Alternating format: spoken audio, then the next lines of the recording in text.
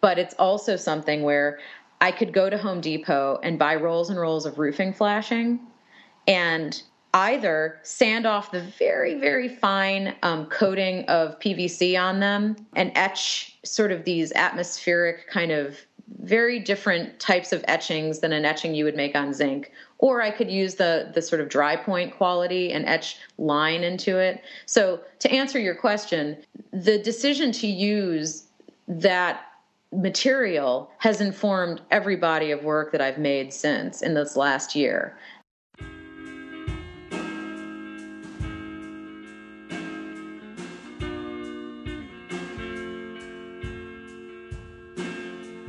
Welcome to the Studio Break podcast. I'm your host, David Linaway. For today's 146th episode, we're joined by Corey Slauson, who is one of our 2014 Studio Break competition winners, selected by Richard Holland, one of the founders of Bad at Sports, the world-renowned Chicago podcast. So we're very excited to have her on. We talk about her work. Her exhibition opens at the Peoria Art Guild. It's called Take I-80 West Until the Light Changes, and it runs through August 26th. So please check that show out in Peoria, Illinois. Once again, if you're new to Studio Break, we want to let you know Studio Break is a podcast and blog site. We feature a variety of different artists. They come on to Studio Break. I interview them all about their studio practice, and we share these interviews right there on Studio Break. You can access any of the archived episodes by searching left on the archive button. You can go month by month and check out all the podcasts that you've missed. Once again, we are available in iTunes, so please check us out there and subscribe to the podcast. If you want, you can follow our Facebook page and like it. We provide updates and new guests and all sorts of stuff like that. You can follow our Tumblr account, that's studio-break.tumblr. And please send your tweets, share your work at Studio Break on Twitter. So please check us out there. Here is our interview with Corey. Stay tuned.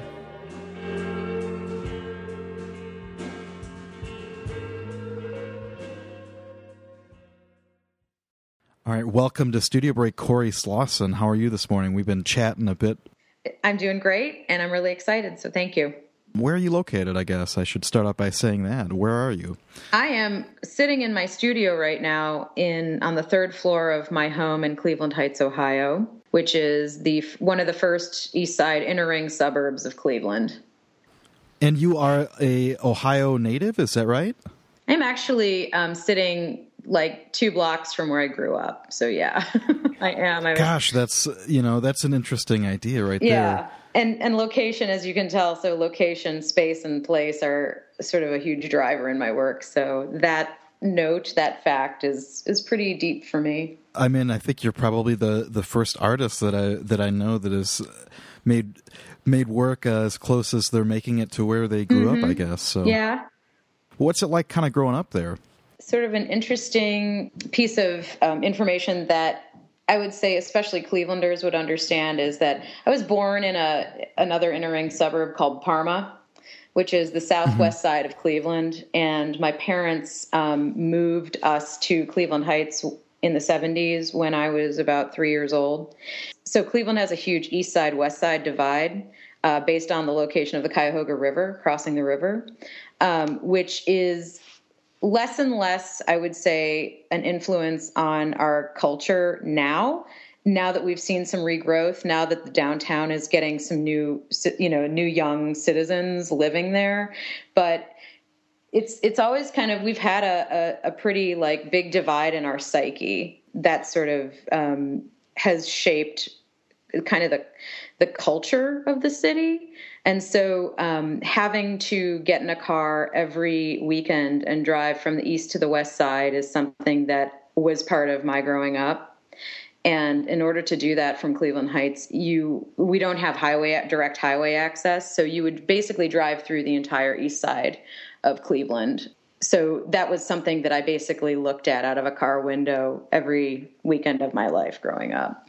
Yeah, I was going to say that seems so familiar, your story, or at least in certain regards, you kind of pick, the things that you kind of start going, yeah, like I'm wondering how many artists that, are concerned with landscape, spent time driving through it, looking out the windows. Yeah. And as that is a frame, but also that as we certainly didn't stop and walk around. We didn't decide to sort of enjoy or use that landscape between those two cities. It was a place to go through. And it wasn't until I sort of moved back after getting my bachelor's degree in New York that I decided that I needed to explore the city more the way that I did in New York. Like, I would go, because I had to go to a free clinic in the Bronx to get my, MMR shots, I would end up seeing something I wouldn't normally see. And so I think that that idea of having to do something, making it as sort of a way for you to learn about a place, that was something that actually New York taught me that Cleveland was kind of lazy in teaching me, if you will, that kind of idea that we just sort of drive through places and don't really look and stop and ask, why is this here? Why is this like this? Why is what used to be here not here anymore? And so those are kind of questions I've been dealing with for a long time. And were you particularly interested in making art when you were, a kid growing up? I was raised by musicians, which I love to say it like that because my mom always jokes that it sounds like I'm saying I was raised by wolves.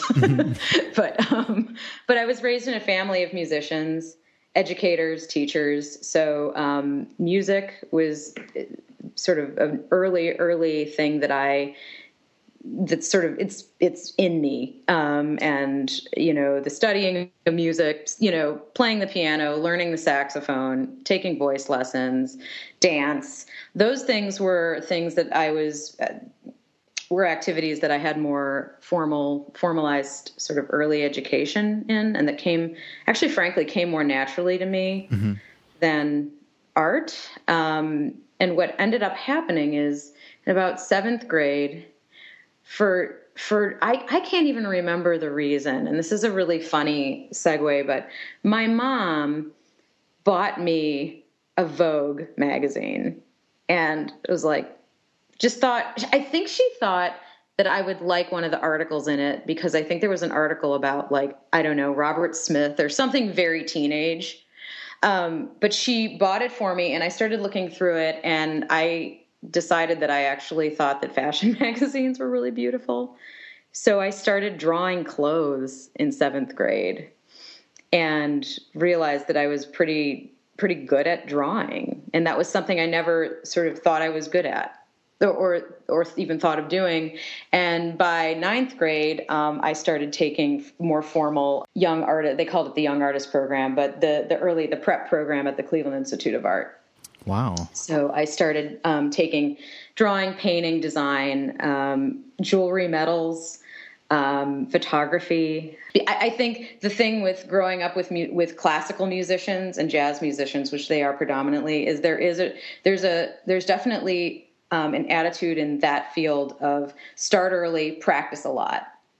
And I think that, as soon as they saw I had an interest in this, they thought, well, we better start her early so she can practice a lot, which is a really interesting thing in terms of the way I make now as an artist, as a visual artist, is a little bit different than the way I would practice my saxophone.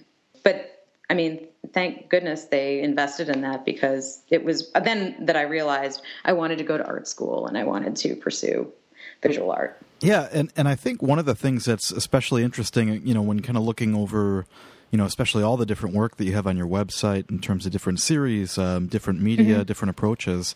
Again, maybe there's a shot in the dark, but is that something that you think kind of gives you a base too, to kind of just be, I don't know, kind of adventurous in terms of just how you're going to explore, to kind of know that I don't know, it seems like that work ethic means a lot, just kind of putting in those hours. It does. And the other thing is that, to your point of, I have different bodies of work where I take different approaches to either the making or to the final results. I don't feel like I always have to make the same way if the subject or the concept of the work doesn't call for, screen print. Then maybe it's something else. For example, the Making Money the Harder Way collaboration that I do with Elizabeth Emery about wage disparity, letterpress and performance and collaboration were absolutely the essential components to making that work conceptually what it is, visually what it is, and it's a continuing project. So it may change, but at that time we knew that it had to be performance, and that print was going to be essential in the ability to print a 77-cent dollar that we designed. So, that idea of, I'm no letterpress expert, although I'm much better now than I was when I started. I had never done it. Mm-hmm. So it's one of those things where she's really good at it, and we kind of work together. And the idea of collaboration, the idea of, musicians collaborate all the time. So I think maybe that definitely comes through in that background. How invested were you in it? Like did you know that you wanted to be a designer, or did you want to be an artist right away? Did you kind of know that early on? So early on, and this is the funny thing about, I don't know, I love how we all think as kids, and then what happens as we get older. But some things never change. So once I started taking painting and drawing and medals and all of that at CIA, I'm not going to say I abandoned the fashion design thing, because I actually went to an art school with a huge fashion design program. I went to Parsons School of Design, and all of my roommates were fashion designers. But I knew I was going to go into the fine arts department. I knew I was going to go in and probably study painting. I didn't know that I was going to minor in printmaking, which is sort of the magical, the magical pony in my work, the kind of thing that has made me as a painter, a better painter, is the print practice. And when you kind of start taking print classes there, do they kind of have the gauntlet of every kind of printmaking process that you're kind of learning? Well, I'm glad you asked that. Parsons is, I don't know if it's like this anymore. I should probably have looked it up, but at the time you could not major in print at Parsons. But as a result, you would be in an etching class in Talia 101 with Paul Marcus, who is an amazing New York artist and is a very politically based artist, and had a huge influence in my work in terms of getting brave about addressing things that affect you sociopolitically, social justice ideas, all of that. He was one of the first people to kind of sort of push me to not be subtle. He used to say, don't be so subtle, so, and anyway, so he was my etching teacher, and, you were in a class with illustration, photographer, design majors, and all of our print classes were definitely multidisciplinary and multi-departmental, which is kind of nice because of the conversations that happen. There's definitely like different culture, like the sort of the language that graphic designers use around, discussing work can be different than the language that painters use. And there's nothing like everybody sort of on the level playing field of learning etching together to make that conversation even more interesting. So I felt like that was a really great thing in my bachelor's, that, having that experience of talking about work a little bit differently than you can get into habits, I guess, So it would sort of break. It was sort of, what do you mean by that? And, the kind of, I don't know, the interesting things the interesting ways that different visual makers approach talking about concepts. And what kind of things were you interested in making? Was landscape and thinking about where you grew up? Was that something that was kind of in there, or is it something where, when you're in your BFA, you're really just kind of exploring everything? And I was exploring everything, but I was also exploring, in a weird way, more singular symbol. I know I worked a lot with corn imagery because of its sort of cellular quality, because of its sort of connotations out east, which was a really interesting, the relativity of being from Cleveland and having New Yorkers ask me about, if you've been to Cleveland, that it looks more like Brooklyn than it looks like Peoria, mm-hmm. Right? So the interesting conversations about place that you have when you're from another place, and people don't know much about your place except for the river catching fire, the jokes. And at the time, Cleveland hadn't really we're enjoying a little bit of a national sort of conversation that's not so joke oriented. I would only say a little bit, but definitely when I was there in New York in the mid '90s, it was still kind of a laughing stock kind of place. So in a way, like explaining the kind of place you're from, it's informative to have to do that, to sort of say, well, actually Cleveland Heights is a really diverse inner ring suburb. There's lots of trees, but it's, just kind of having to describe that it's actually more like parts of the East Coast than one would think. But then it also is definitely Ohio, whatever that means. Ohio's a pretty diverse state, it's got a lot going on. Sure. And so were you also kind of taking painting then at the same time and kind of starting to explore kind of putting them together, or did that kind of come a little bit later?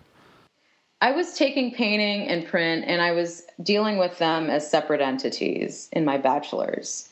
Do you feel like you left with your BFA like with a really kind of like formal like interest in terms of just like I guess the way that you work, because so much of your work is like colorful, and kind of incorporating these abstract elements and flat shapes, and I mean, did you kind of leave there with a real love for that kind of like visual elements? Or yes, absolutely. And I had amazing instructors whose work and whose instructional sort of the way that they taught was a big influence on me. But, the first time I was ever shown a Joseph Albers color test with the two, where you take the same square, put it on a different background, and it looks like a different color. Or you take, that whole idea of Gestalt and color theory and all of that is huge. It's something that I think about a lot and that's very important to me. At the same time, so my teacher, Judy Glantzman, who may be listening to this, is one of my sort of biggest influences in terms of how much I love her work, but also how much I love the way she taught me about my work and about all of us, how things that she would push you to think about. And so for her, and one of the things she always told me is to embrace the discomfort when you don't know what something is yet. She would talk a lot about what something looks like versus what it is. The sort of idea of like materially or conceptually what something is and what it looks like. That conversation is something that it's something that I think about today, this moment. Even as I look around my studio at all the work I'm in the process of making, those are deep concerns for me. Very interesting to be able to look back on those things that still rattle. You know what I mean? Those things that keep coming back in your head, and you're like, oh yeah. It's just very funny how certain things become so ingrained in your thinking, or at least part of it. Yeah. Did you go straight to your MFA, or did you take some time off and kind of explore other? I took, let's see the math here. I took 7 years off and worked. Yeah, it took me 7 years to go and get my MFA. And so what kind of things were you doing? I mean, were you doing art-related things, or? I was working on, I worked as an installation technician and mount maker at the Cleveland Museum of Art, sort of going back to those metal skills. My husband and a few friends of mine, really great artists, designer, photographers, writers, urban planners, we started a web zine in the early 2000s called Hotel Bruce, where we began to try to start the conversations about Cleveland's history as buildings get torn down, what were they? Just sort of trying to bring in sort of an element of a historical account of places that were sort of getting not that we're just getting raised, sort of as we sort of watched our history and a lot of places. So the Hotel Bruce was actually a hotel located in what's called the Midtown Corridor, which was that exact sort of area between Cleveland Heights and basically downtown Cleveland, which is where you'd get on the highway to go to the west side. So growing up, that whole neighborhood, all these buildings that we'd pass, that I would pass, that we would all pass, start just getting taken down because they're so abandoned and vacant. So we started that magazine. We called it a magazine. It was really just always a web journal. Mm-hmm. Kind of trying to re-envision some of these neighborhoods anew. It was all very sort of hopeful and abstract at the time. We were young. And so we did that. We got some George Gund Foundation and Cleveland Foundation seed money to work on it. We did it as a project for about 2 years. And then for various reasons, we all kind of wanted to focus more on our individual practices. We stopped doing it, but it's archived on the web. And if you ever want to look it up, it's just hotelbruce.com. So I did that. I worked on the exhibition development team for the International Spy Museum. And for the Maltz Museum of Jewish Heritage here in Beechwood, Ohio. So basically 2 historical museums. And I did that, and basically in 2004, I began my master's program at Kent State University in their School of Art. And I'm curious, too, I mean, just kind of all that experience, I mean, is that something where I'm sure you're making artwork, while you're working in these, various positions? I mean, yes. Is that something that also kind of, contributed to kind of collaborations and especially kind of being able to jump around from different media? Certainly, there's a lot of, pieces that kind of seem like they start from maybe recycled materials actually found in the landscape. Is that something that started at that time, or is that something still a bit later? It's always hard to tell, especially when you got so much good stuff to keep track of, The stuff that's on my website, archived back, goes back to the first body of work that I made right as I finished my MFA at Kent. Okay. The work that I made for that 7 years between Parsons and Kent, I'm not going to say is insignificant, because I don't think anything is insignificant. I was making huge, goopy oil paintings that would take me a very long time to finish. And they're the paintings that got me into my MFA, and they kept me engaged in making work. But I will say proudly that, my time at Kent State was really formative in terms of me coming together with the things that were important to me in my life, project-wise, all of it, like you said, all these different ways of working, and kind of gelling it together materially into what really has become a painting and a works on paper mixed media practice, more or less. Mm-hmm. And I owe a lot to my instructors there who encouraged me to keep experimenting, to stop stretching canvas and just work on paper. For me, that was huge. The switch to paper. Was that something that allowed you to, I would imagine then the material exchange would be way different than it was before. I don't know. Yeah. I get the sense that you thought of painting as being something kind of separate. Mm-hmm. Is that something that did you immediately start playing with different materials and different configurations, or? Yeah, I remember one of my instructors, Martin Ball, who's a really great painter. He came into my studio one day and he was like, I need you to stop painting on canvas right now. He's like, and I need you to start doing what you're thinking, what's in your mind's eye, and just really go find cardboard and start painting it and start putting up these ideas that you're talking about. And he was basically saying, you're thinking too much. You're editing before you even make this thing.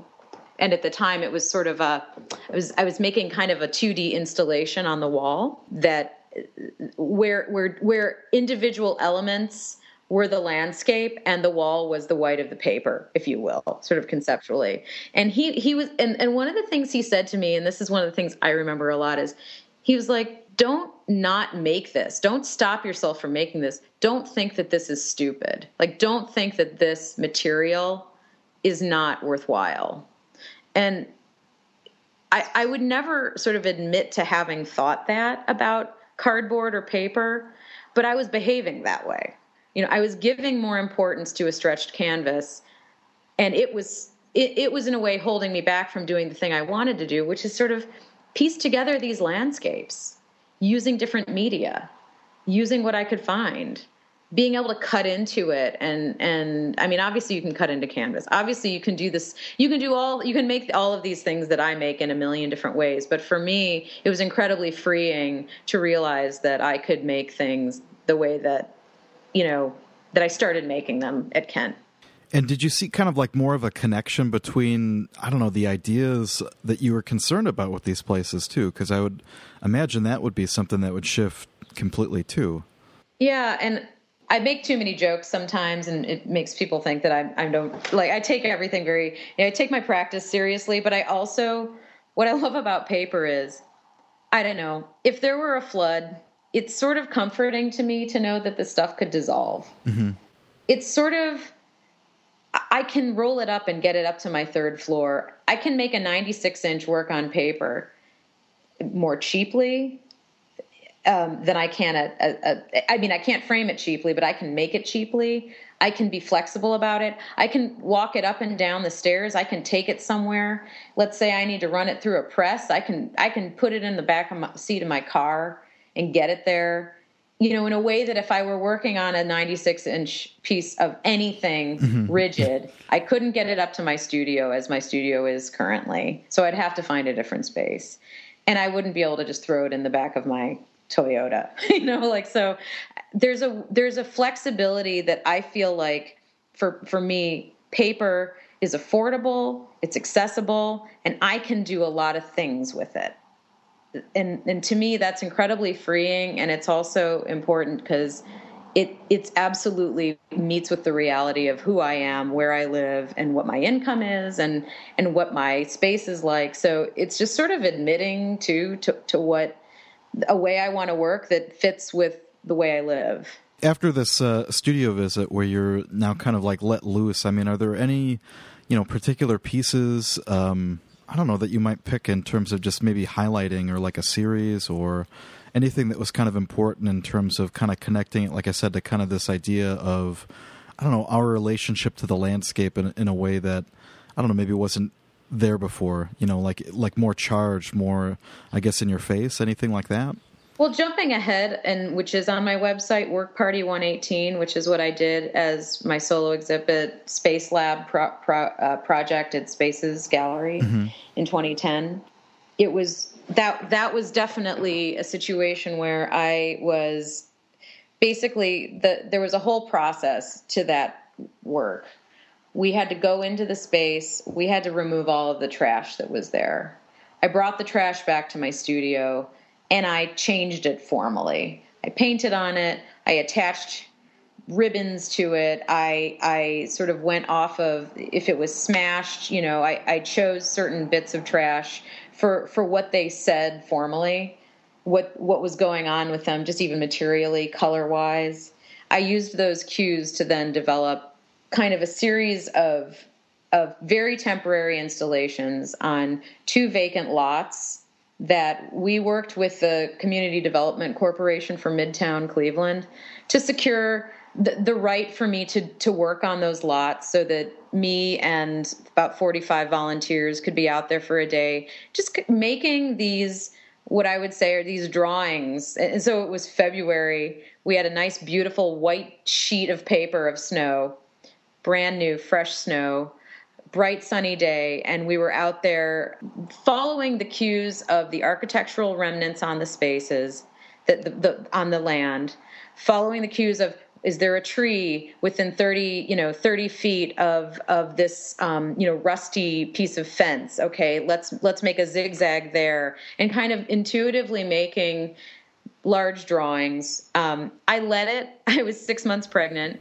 but I didn't do all of the work. I worked with people. We all worked together, and everybody could see it was, I had a sort of a non-site sort of to Rob from Smithson, but I had back at the gallery, I had kind of a conceptual, here's what I'm thinking, where I drew on the walls and I kind of recreated the actual places. I had handouts of where we were, what the mapping, And the 118 was all of the lots in that area, that particular part of Cleveland, are 118 hyphen, and then they're numbered. So these ideas of numbered parcel lands. So, and then the play on words of work party, labor party, the idea of it was a party, but it's also, it was definitely work. It was something where we were all getting in there together and changing a space temporarily. We got a really heavy snowstorm 3 days later with that really heavy, this was the end of February, so that early March snow that's super wet. And they all sagged and they completely changed. And my pledge to the CDC was as soon as it started looking bad, I'd go in and change it and take it away. So I did that. Well, it's interesting, especially to hear the kind of participation aspect, in terms of the community. Because, you again, initially, even just as you started talking, we're talking about how important it was in terms of where you grew up. And I don't know, I think there's something interesting about, I don't know, was there a lot of discussion, involved in terms of the people that were participating? And, do they bring other people, hey, come check out what we've been working on? And I don't know, there's something about that that's very cool. Sorry. So all those handouts, so at the opening they were given out. I also went door to door in the neighborhood itself and gave them out just to let people know what we were going to be doing, because there was going to be people who aren't usually doing anything on these vacant lots doing something. And I invited people in the neighborhood to come participate. And a couple kids did, but I would say that I wished more would have, could have, wanted to come, but that's not, that it wasn't expected. It was and what I was I'm super clear about, this was not a neighborhood improvement. This was not an intervention. This was a one-day act of temporary installation that was meant to be beautiful, that wasn't meant to do more than that from the standpoint of, I don't kid myself that I would have even had the power to make a huge impact. Mm-hmm. Do you know what I'm saying? Sure. There were a few folks who came over who just said from their windows it looked really pretty. They really liked seeing it. And that's why it was important to me that as soon as it looked bad, that I don't leave it there. Because there's too many things in Midtown that look bad that people have put there that then they leave there. So that was important to me to not do that. So is this around the time then that you started these residencies as well?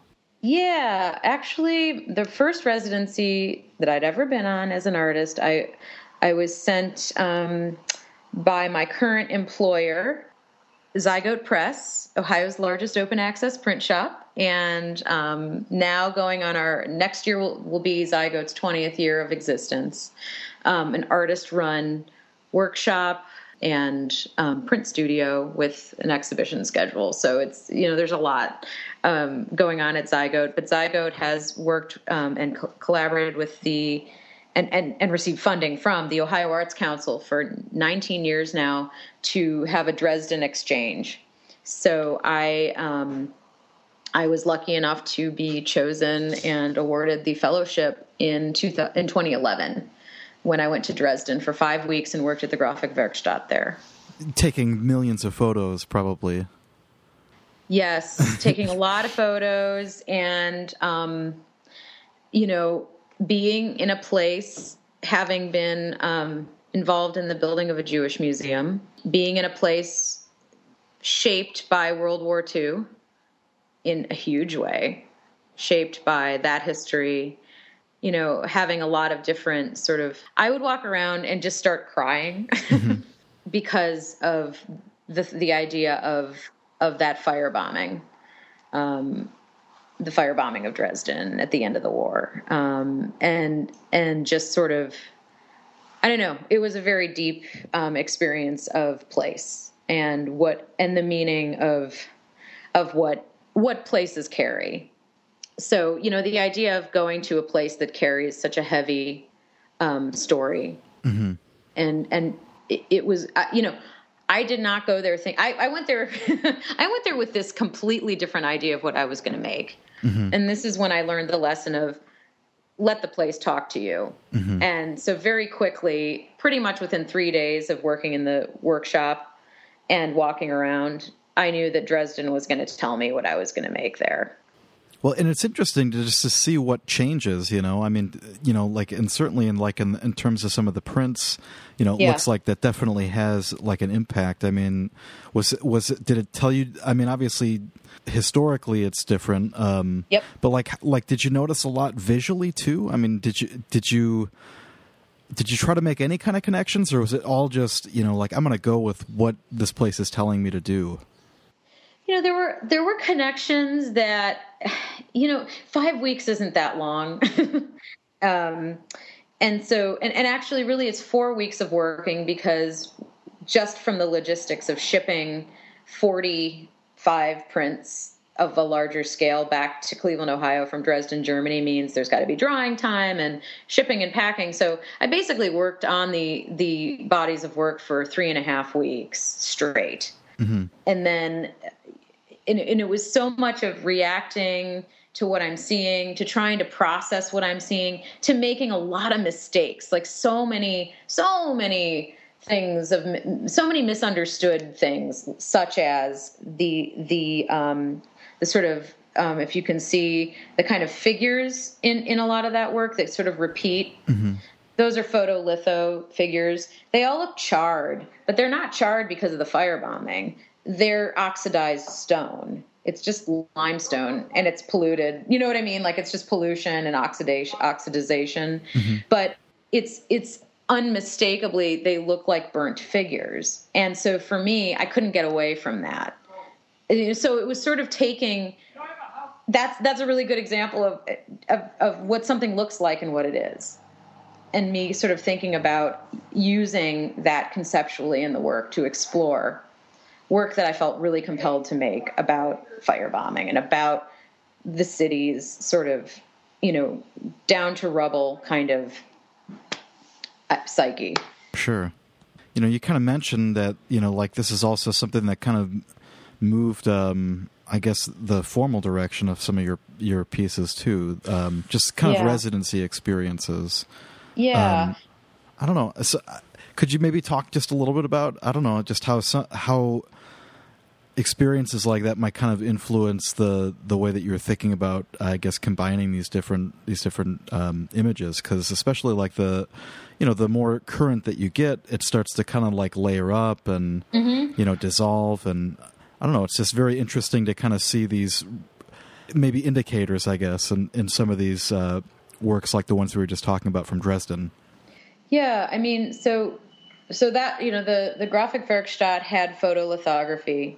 I hadn't had access to photolithography since Parsons. And that was one of those weird moments where you start off stubborn and then you realize you need to move ahead. So I at the time, I was really deep into using screen printing in my work. Mm-hmm.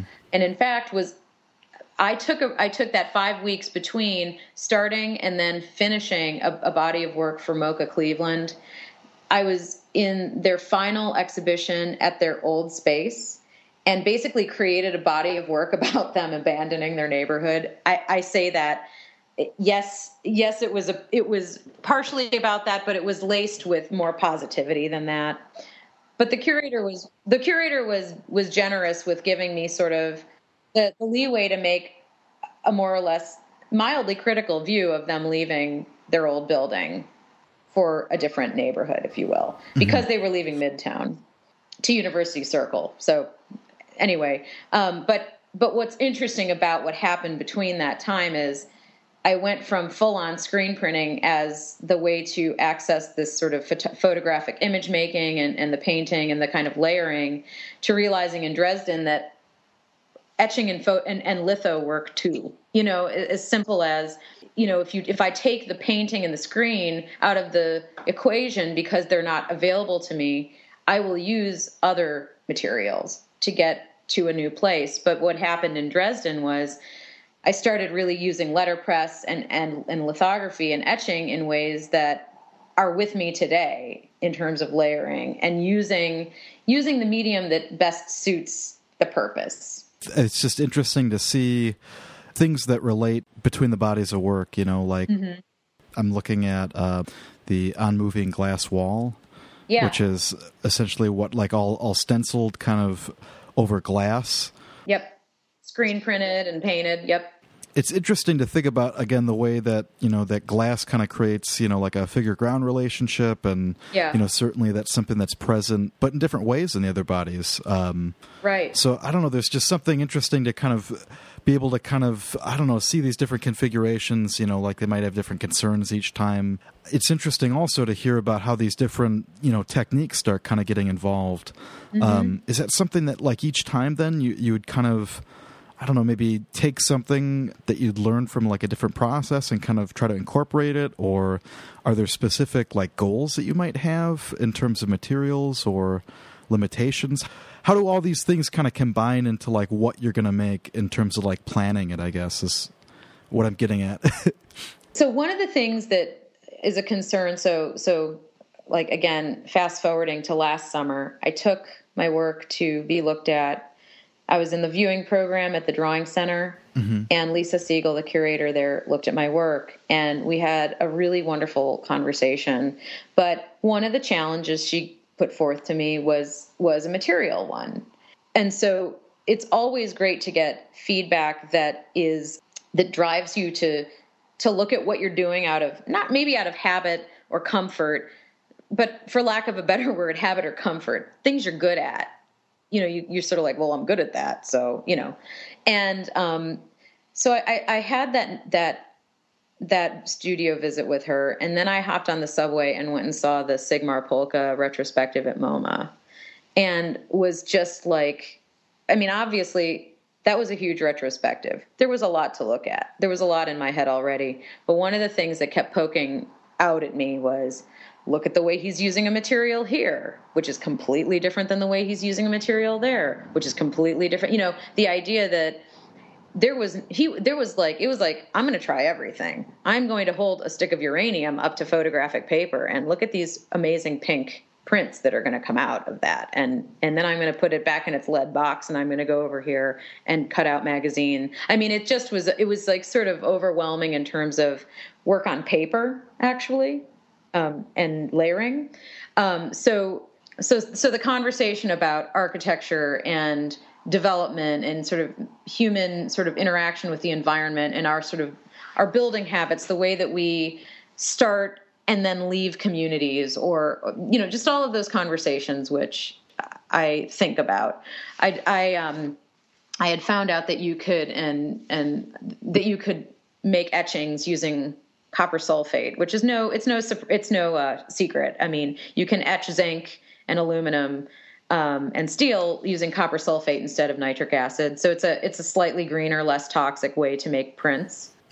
But it's also something where I could go to Home Depot and buy rolls and rolls of roofing flashing, and either sand off the very, very fine coating of PVC on them, and etch sort of these atmospheric kind of very different types of etchings than an etching you would make on zinc. Or I could use the sort of dry point quality and etch line into it. So to answer your question, the decision to use that material has informed every body of work that I've made since in this last year.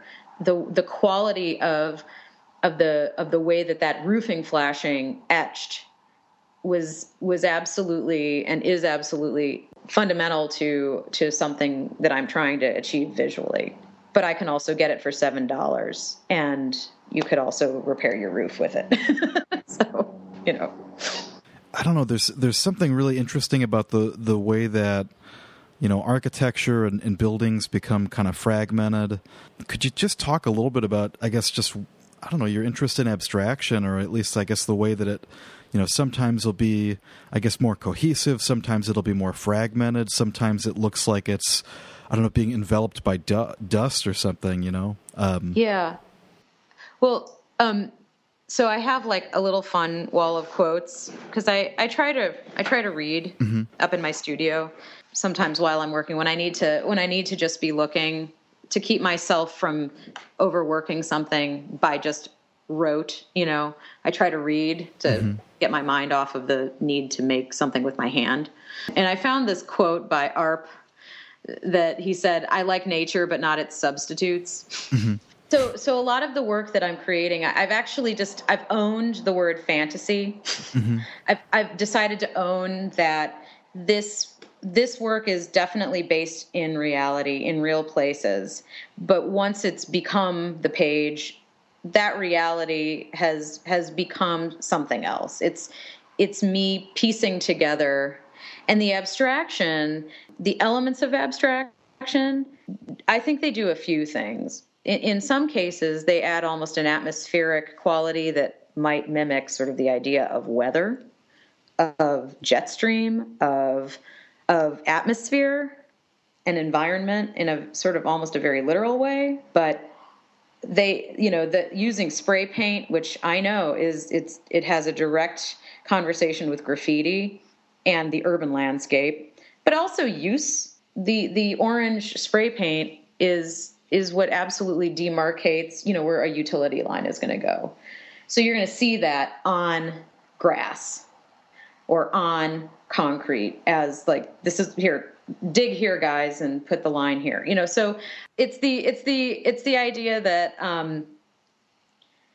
that I'm still sort of searching for what I'm doing when I'm making. I don't have a fully formed answer but I know that the drivers are based in a very sort of personal place of concern for the environment, concern for social justice, concern for waste and how we sort of eat up the landscape, leave a lot of people behind, or sort of tread over them, in this pursuit, if you will.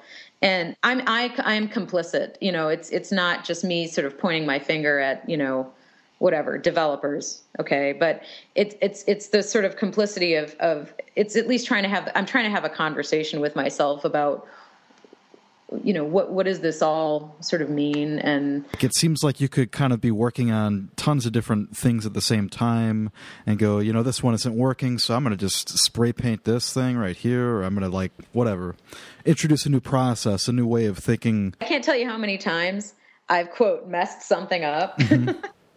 And the fix has been my favorite part.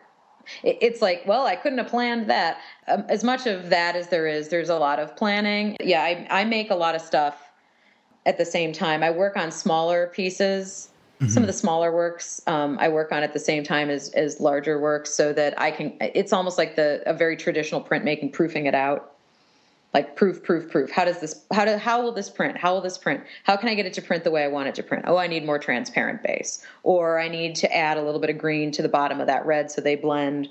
So working on paper, working in print, working with multiples allows me the flexibility to make, and then decide to edit. The editing process is big. And is there also like a lot then that changes in terms of like something where you're going to alter then, with like drawing or painting or collage, something that you're going to add to it after you've kind of resolved it somewhat as a surface almost to kind of start on? Yeah. I mean, one of the things, I can't remember, someone who was looking at my work recently who said, it looks like you give yourself things to react to. Mm-hmm. And I do. That's so accurate. I mean, it starts with the iPhone that is loaded with 80 pictures. Usually I'm sitting at a light, or I'm walking to the grocery store, or go to the bank, or, to the pho, soup place across from Zygote. And I see something that I've seen a million times. And all of a sudden I notice something that I've got to have. So I take a bunch of pictures, and then they sit there until basically my camera on my phone says you don't have any more space. Mm-hmm. And I plug them into the computer and I download all of them.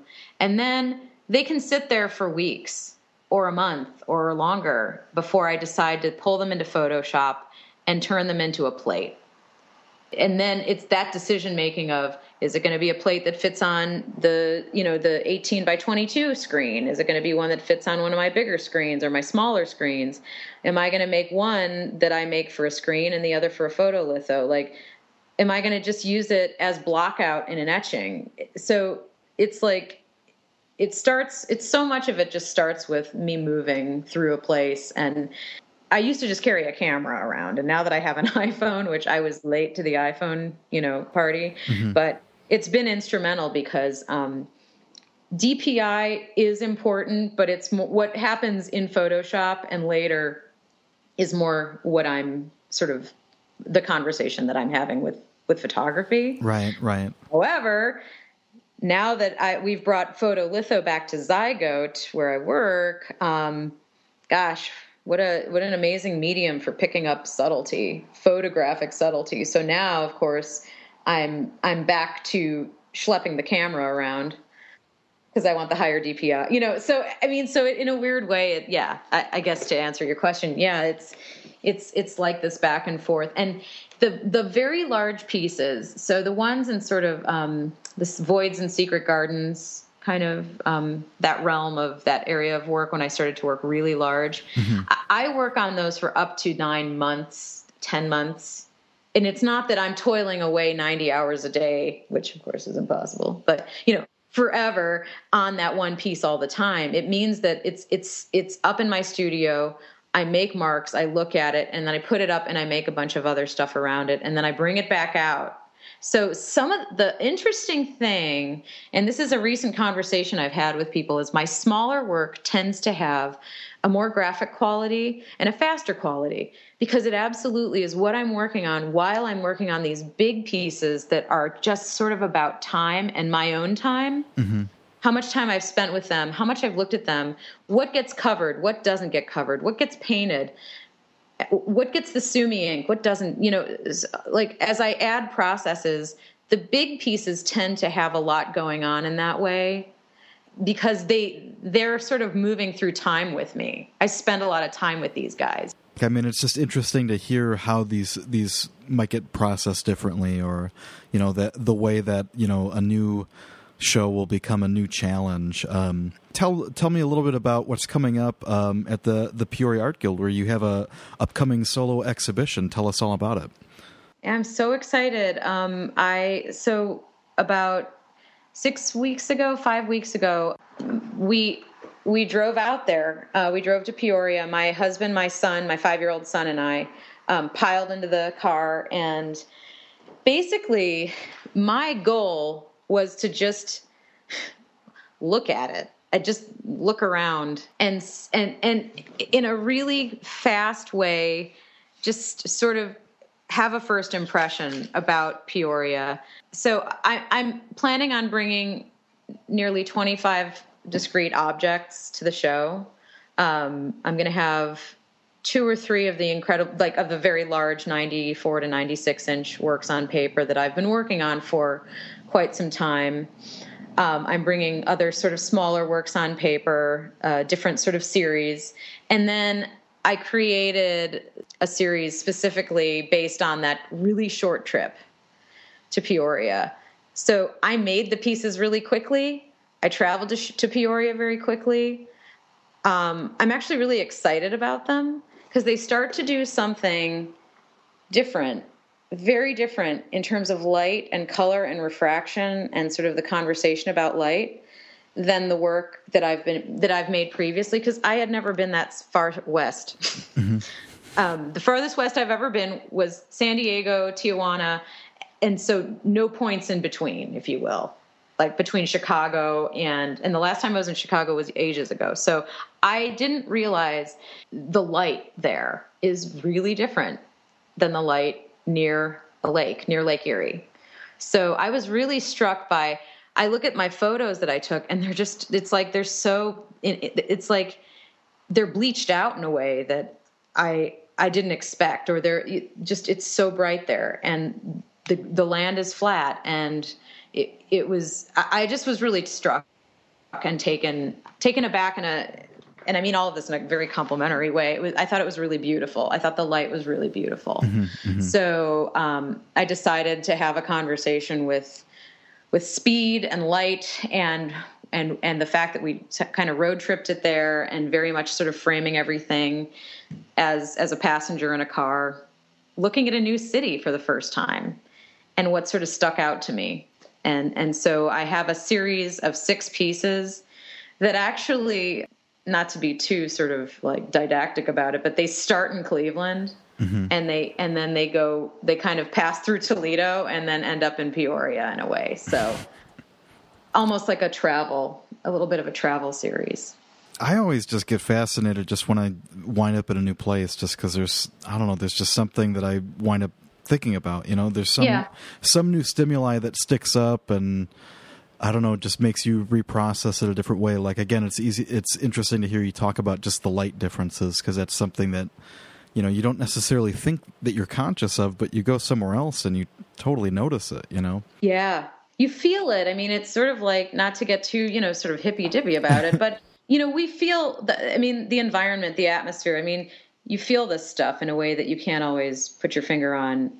I don't have the words, really, to describe it. So I'm just trying to process it visually using really, kind of rudimentary, clumsy materials to talk about light, which are paint. Right. And, and paint and print. That's definitely not film, it's definitely not, it's certainly, materials so I'm trying to convey this using these other materials, but. Well, and I think that is something that's interesting too, because it might kind of put you in a different context, like in terms of when you're seeing them, because you're not, just looking to like identify them, like there's something about those materials that maybe try to evoke that sensation that you get from some of these landscapes that you're interested in. I don't know, there's certain aspects of it that I start kind of like wondering in terms of how they're going to relate or be different, so there's something that's very interesting in terms of that conversation. You know what else is, and this happened in Tijuana, this happened in Dresden, this has happened everywhere I've had a show and have put the local landscape into the work. And I kind of love this, is I am happy to admit that people like to see something that speaks to their experience, and people like to see places they're familiar with. So there's no question that when I made work about Tijuana, that was really complicated. We weren't there for very long. We were Americans. We were invited, absolutely. But what a complicated relationship our country has with the border of Mexico. What a history. There's so many layers of what goes into all of that. And the last thing you want to do is feel like sort of this inauthentic tourist who's,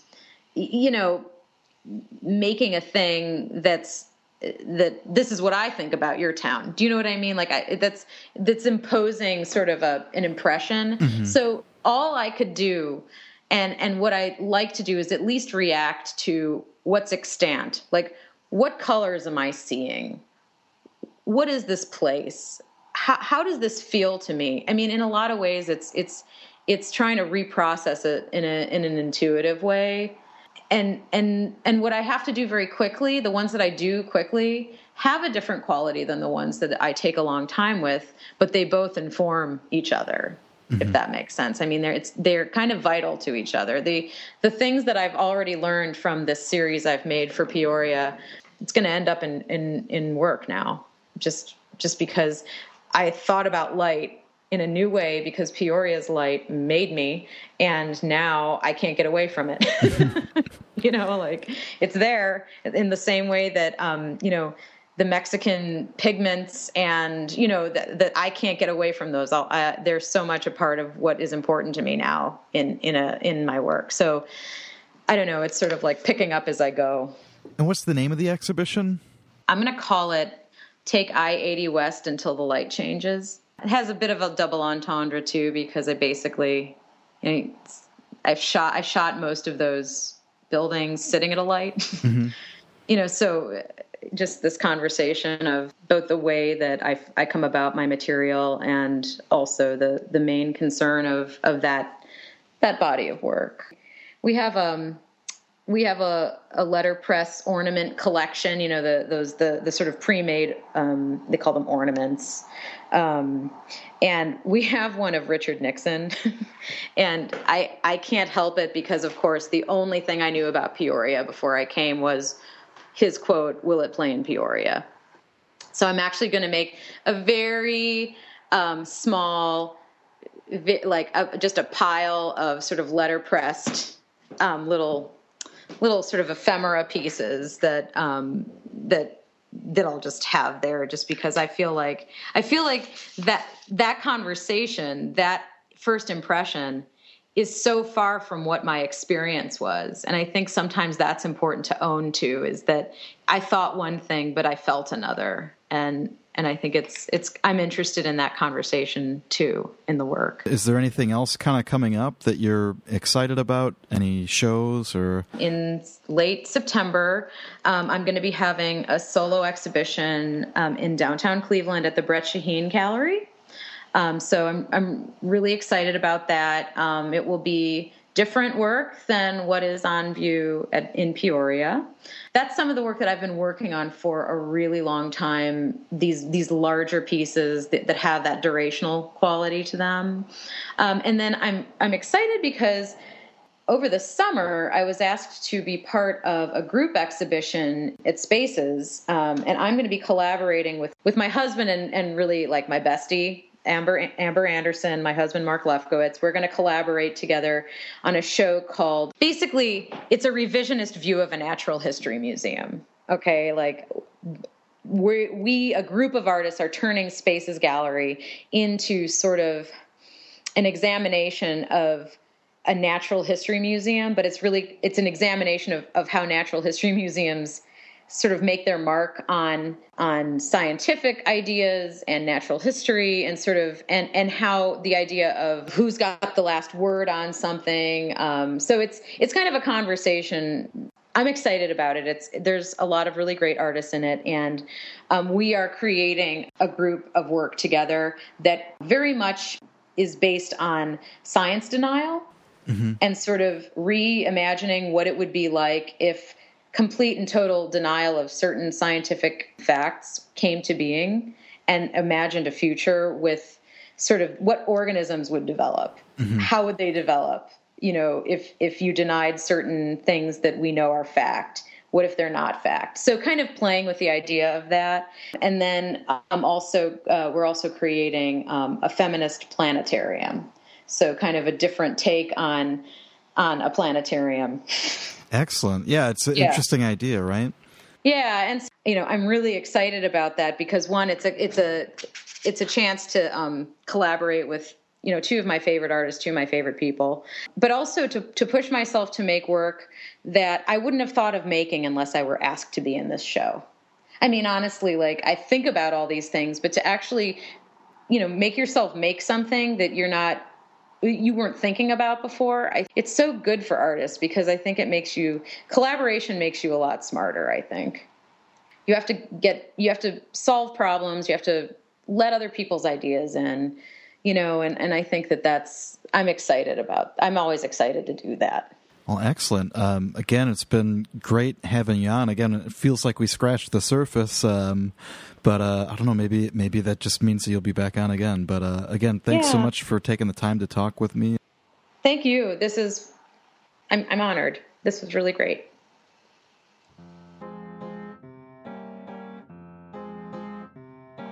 Thanks once again to Corey for joining us, and please go check out our website, CoreySlawson.com, and be sure to visit Peoria, Illinois. Check out her exhibition that's up at the Peoria Art Guild from now until August 26th. It's called Take I-80 West Until the Light Changes, so go check it out. I do want to remind new listeners that Studio Break has a massive archive. Again, 146 episodes. Go give them a listen. Again, each of those episodes have interviews with the artists as well as images of their work. You can access it through the archive button right on the left sidebar.